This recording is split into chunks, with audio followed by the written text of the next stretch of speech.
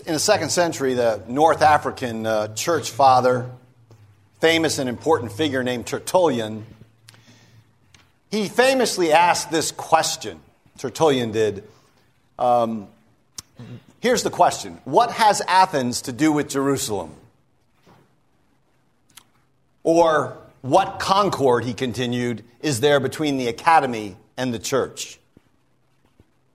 So, the essence of Tertullian's question is simple. He wants to know what is the relationship between Athens, which represents secular thought at its best, and Jerusalem, which he uses as a symbol of Christian conviction rooted in the revelation of God in Jesus Christ.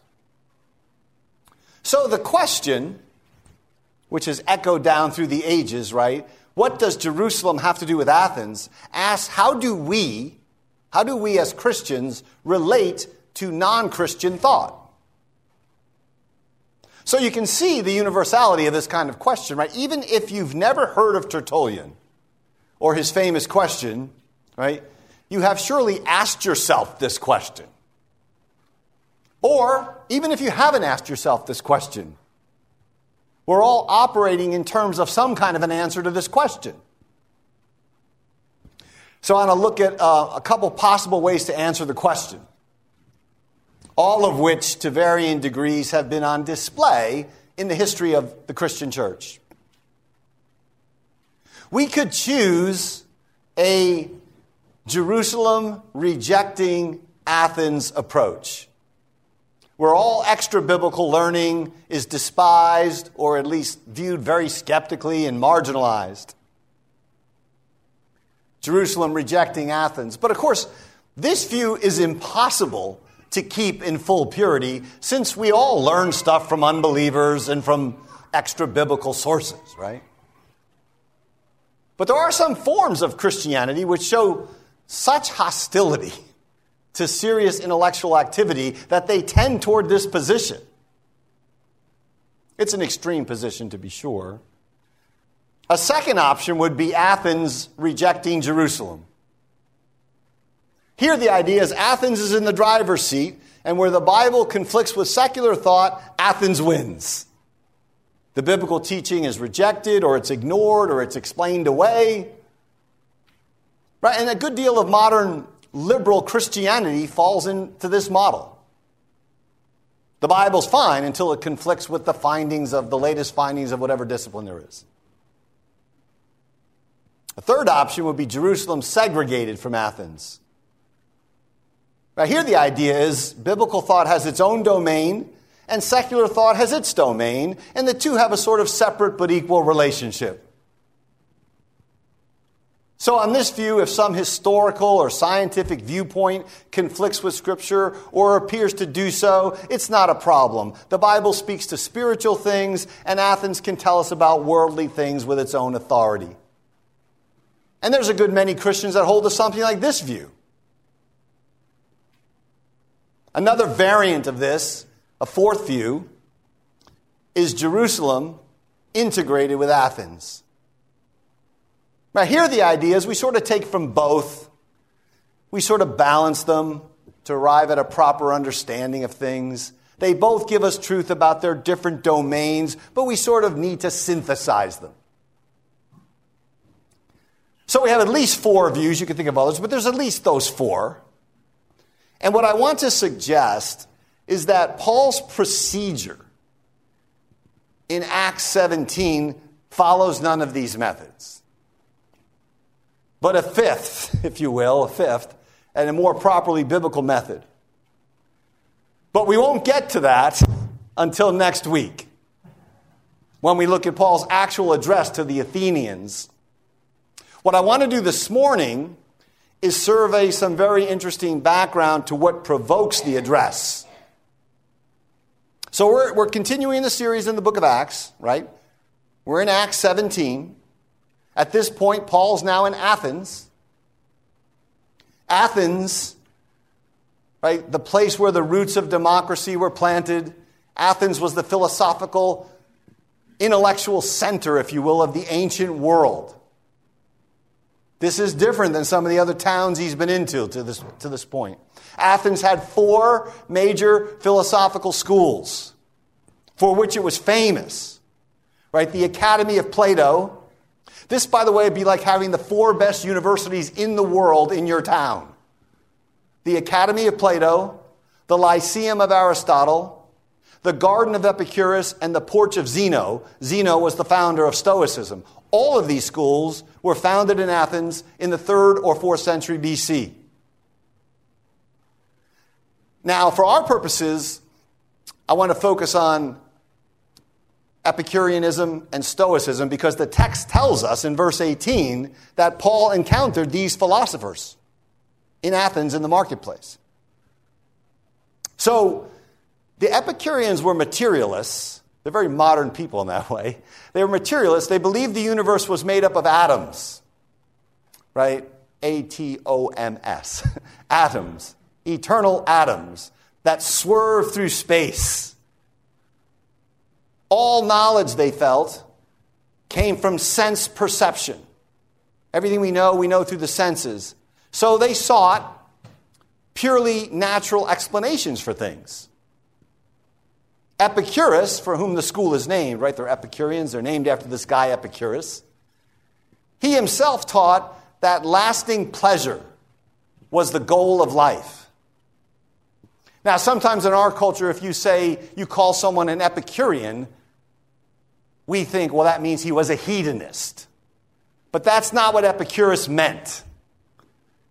When he said pleasure is the goal of life, by pleasure he means something like tranquility or an isolation from disturbing passions, an ability to go through life on an even keel, appreciating the very simple pleasures, realizing that death is the end, accepting that, resigning yourself to it, and then enjoy what you can without fear. Right, so needless to say, if you're an Epicurean, you're pretty hostile to theology.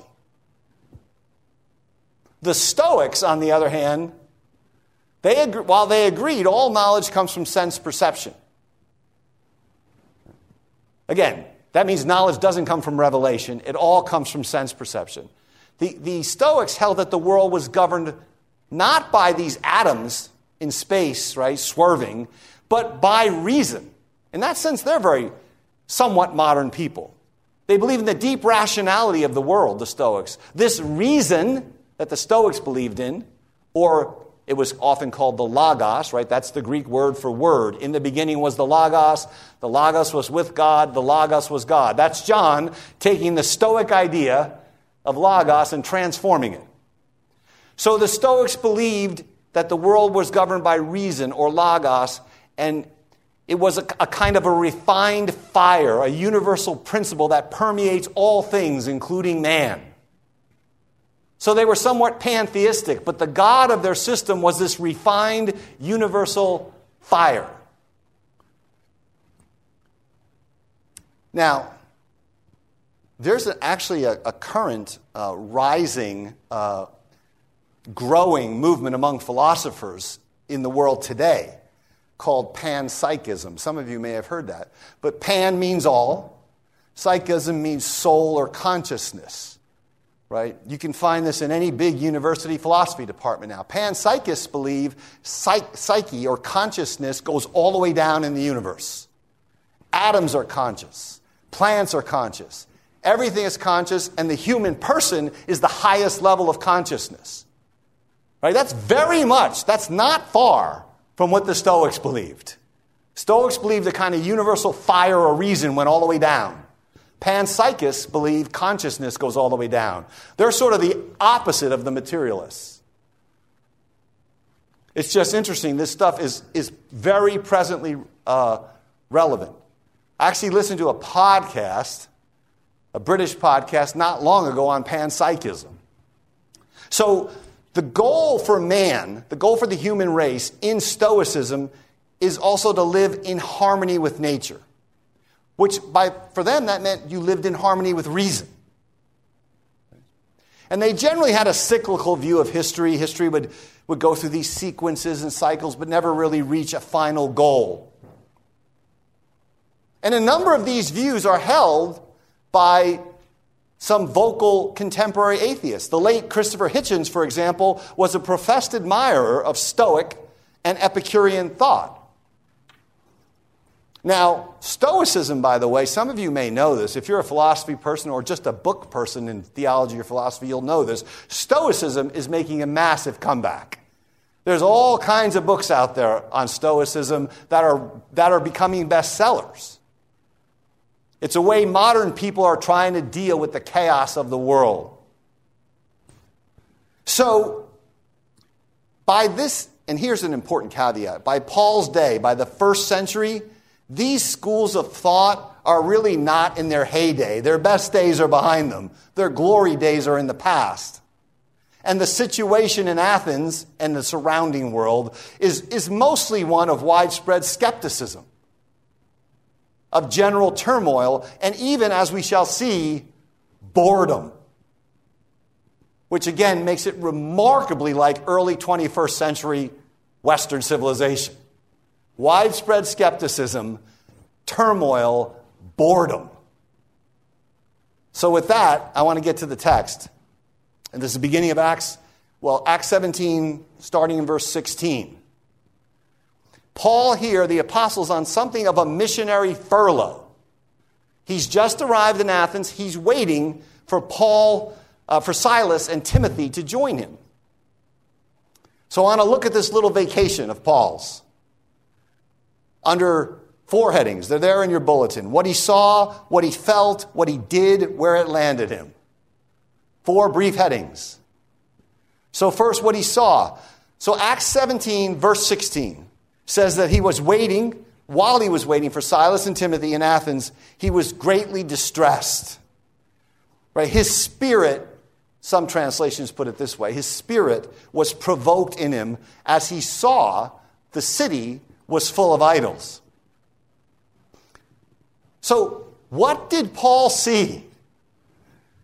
He saw the city full of idols.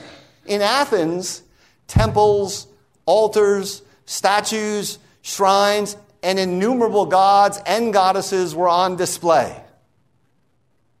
One writer said that it's easier to find a god in Athens than to find a man.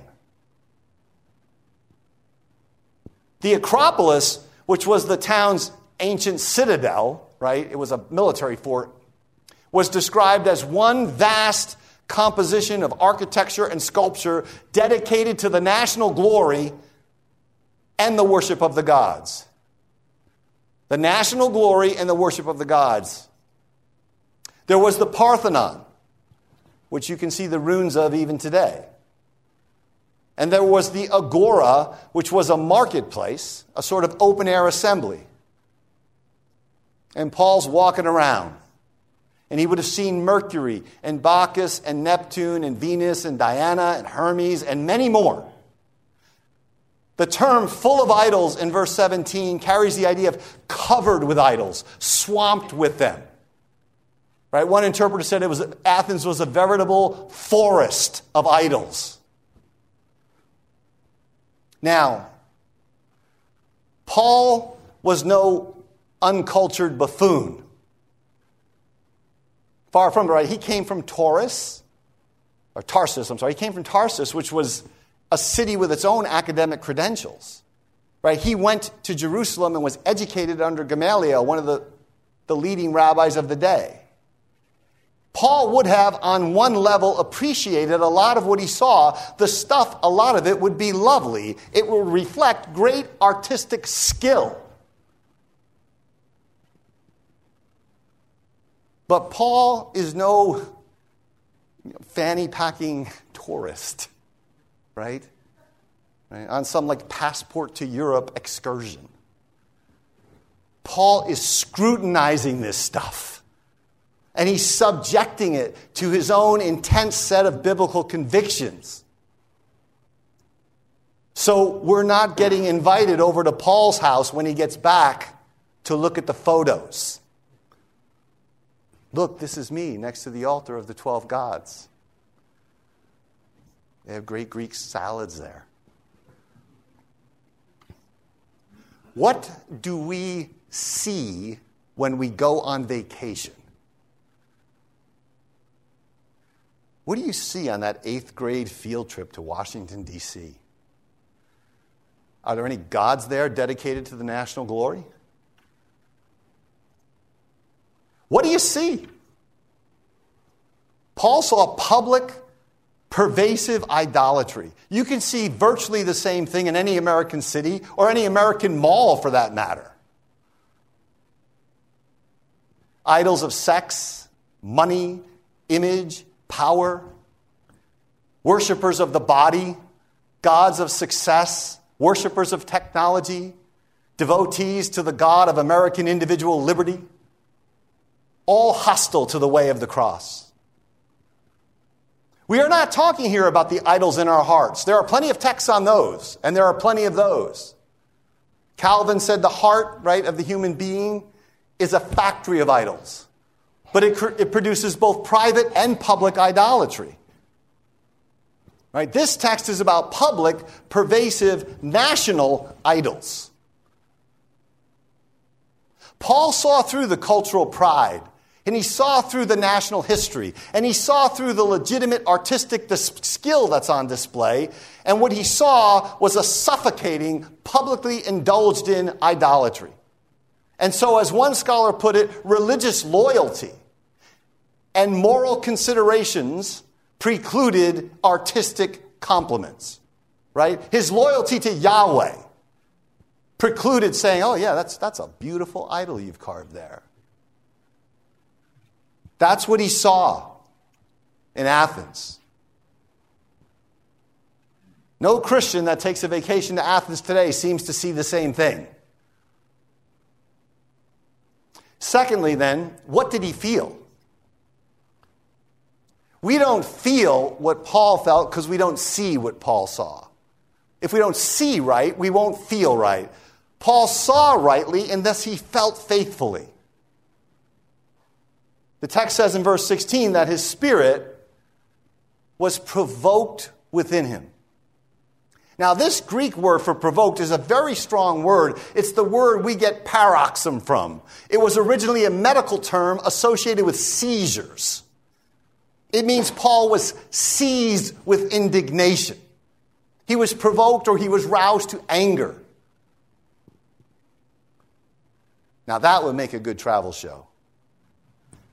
Call it Paul Excoriates Athens.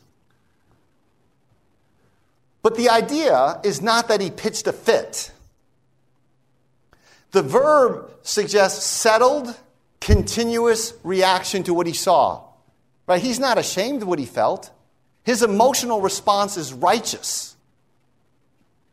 Right? And the best indicator of that is that this very verb for provoked is used in the Old Testament of Israel provoking Yahweh to anger with her idolatry. The apostle is emotionally reflecting the outlook of his God, who will not give his glory to another. The God who is a jealous God. The God who, as creator and redeemer, rightly claims our exclusive, total allegiance. Now, of course, it's true. I mean, jealousy can be a peevish and a sinful thing, right?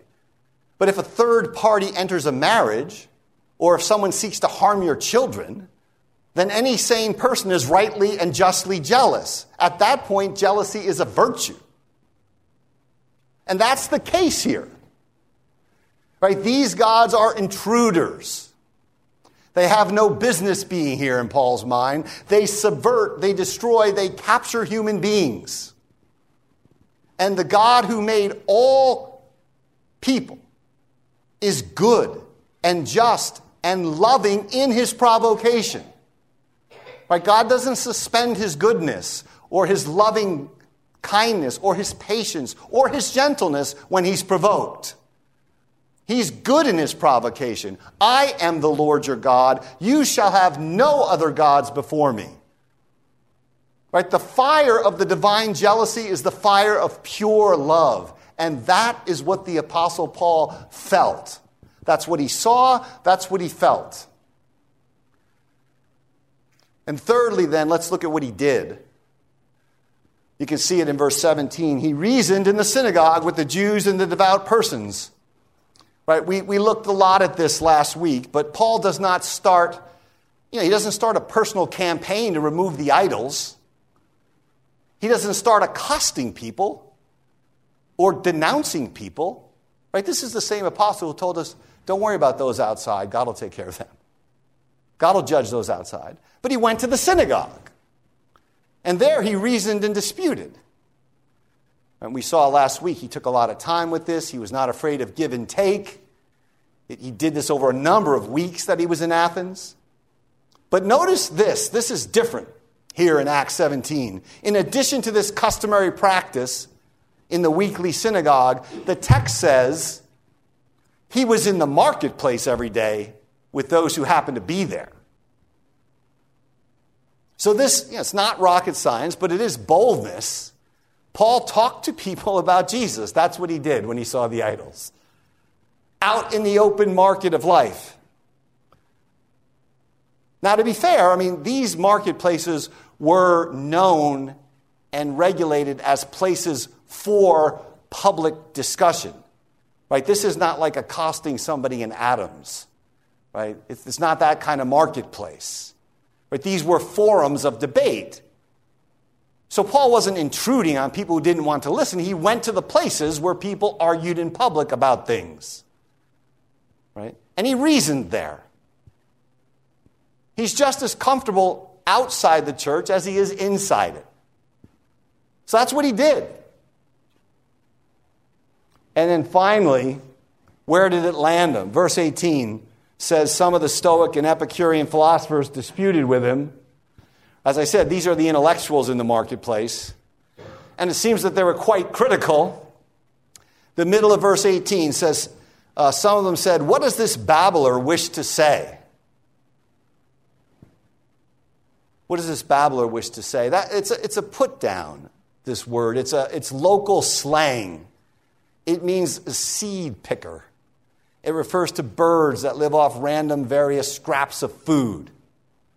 So the insult here is that Paul is incoherent, that he doesn't have a system, that he's just picking up a scrap here and a scrap there, and his ideas are boring, they're warmed over, secondhand plagiarizing. It's a contemptuous term. And then verse 18 tells us that some of them said this. He seems to be advocating foreign or strange gods because he was preaching Jesus and the resurrection. His audience, right? And this shows you the confusion in this culture, right? They think he's a polytheist. Foreign gods, plural. He's preaching foreign gods, multiple gods. Why? Well, because they think Jesus is one God and the resurrection is another God. Right? You talk about not being well understood by your audience, right? Jesus, and Paul's talking about the resurrection of the dead in and through Jesus Christ, but they think he's talking about multiple gods. But there's enough about this guy that they wanted to hear more. So they take him. This is in verse 19. That's a forceful word, almost like being arrested. This is not a simple chat, right, that's about to take place. They forcibly take him to the Areopagus. Right, the Areopagus means the hill of Ares. Ares is Mars, the god of war. It's a hill near the Acropolis where the judicial court of the city met. And in Paul's day, it was more like the city council guarding the religion and the morals of the city. So what's happening here is Paul is being brought before this council for something like a formal preliminary hearing about his new deities. So it's very serious business. Right? This is not just a casual chat with the philosophers. This is like being arraigned. And in verse 19 they say, may we know what this new teaching is that you are presenting. For you bring some strange things to our ears, and we wish to know what they mean. Now, Luke is constructing this, right? All of this language of new teaching and foreign divinities and strange things is Luke deliberately evoking the trial of Socrates. who was accused of very similar things in this very place in Athens 400 years earlier. So the alert reader knows that Paul's life could be in jeopardy here. The trial could end like Socrates' trial did, with death. Right? Socrates was accused of bringing new teachings, foreign divinities, strange things into the city.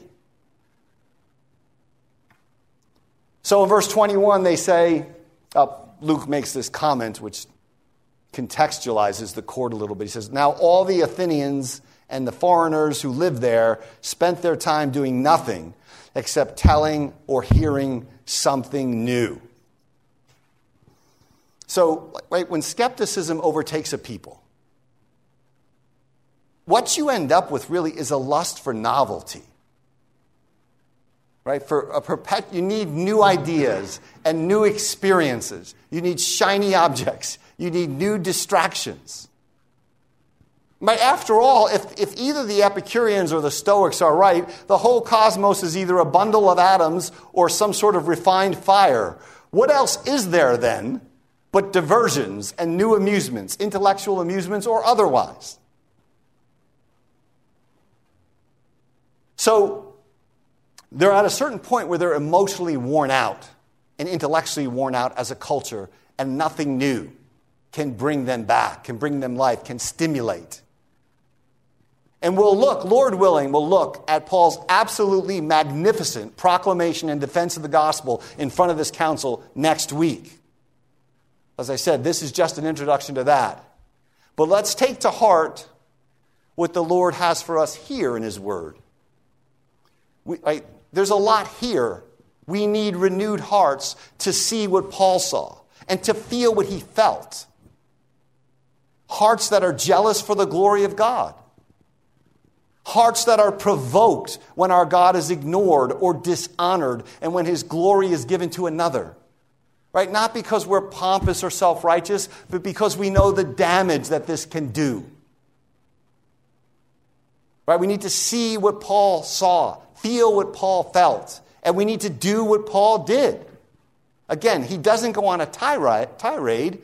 He shares the gospel with people whenever he's given an opportunity. Whatever forums allow us the chance, whatever the risk, he's open to sharing the gospel. If we saw the idolatry and felt the provocation it is to our God more intensely, we would share the good news more eagerly. That's the lesson of this text, I think, in one sentence. It's only the gospel, right? Only the gospel can turn men. Paul puts it this way in 1 Thessalonians, right? That's another Greek city, right? In 1 Thessalonians, he says, we've turned from idols to serve the living and true God and to wait for his Son from heaven, Jesus, whom he raised from the dead, Jesus who delivers us from the good and the pure and the jealous wrath of God, which surely is to come. Right? We need the gospel because we need to be delivered in Jesus, as do others, from the holy wrath of God which is to come. Amen.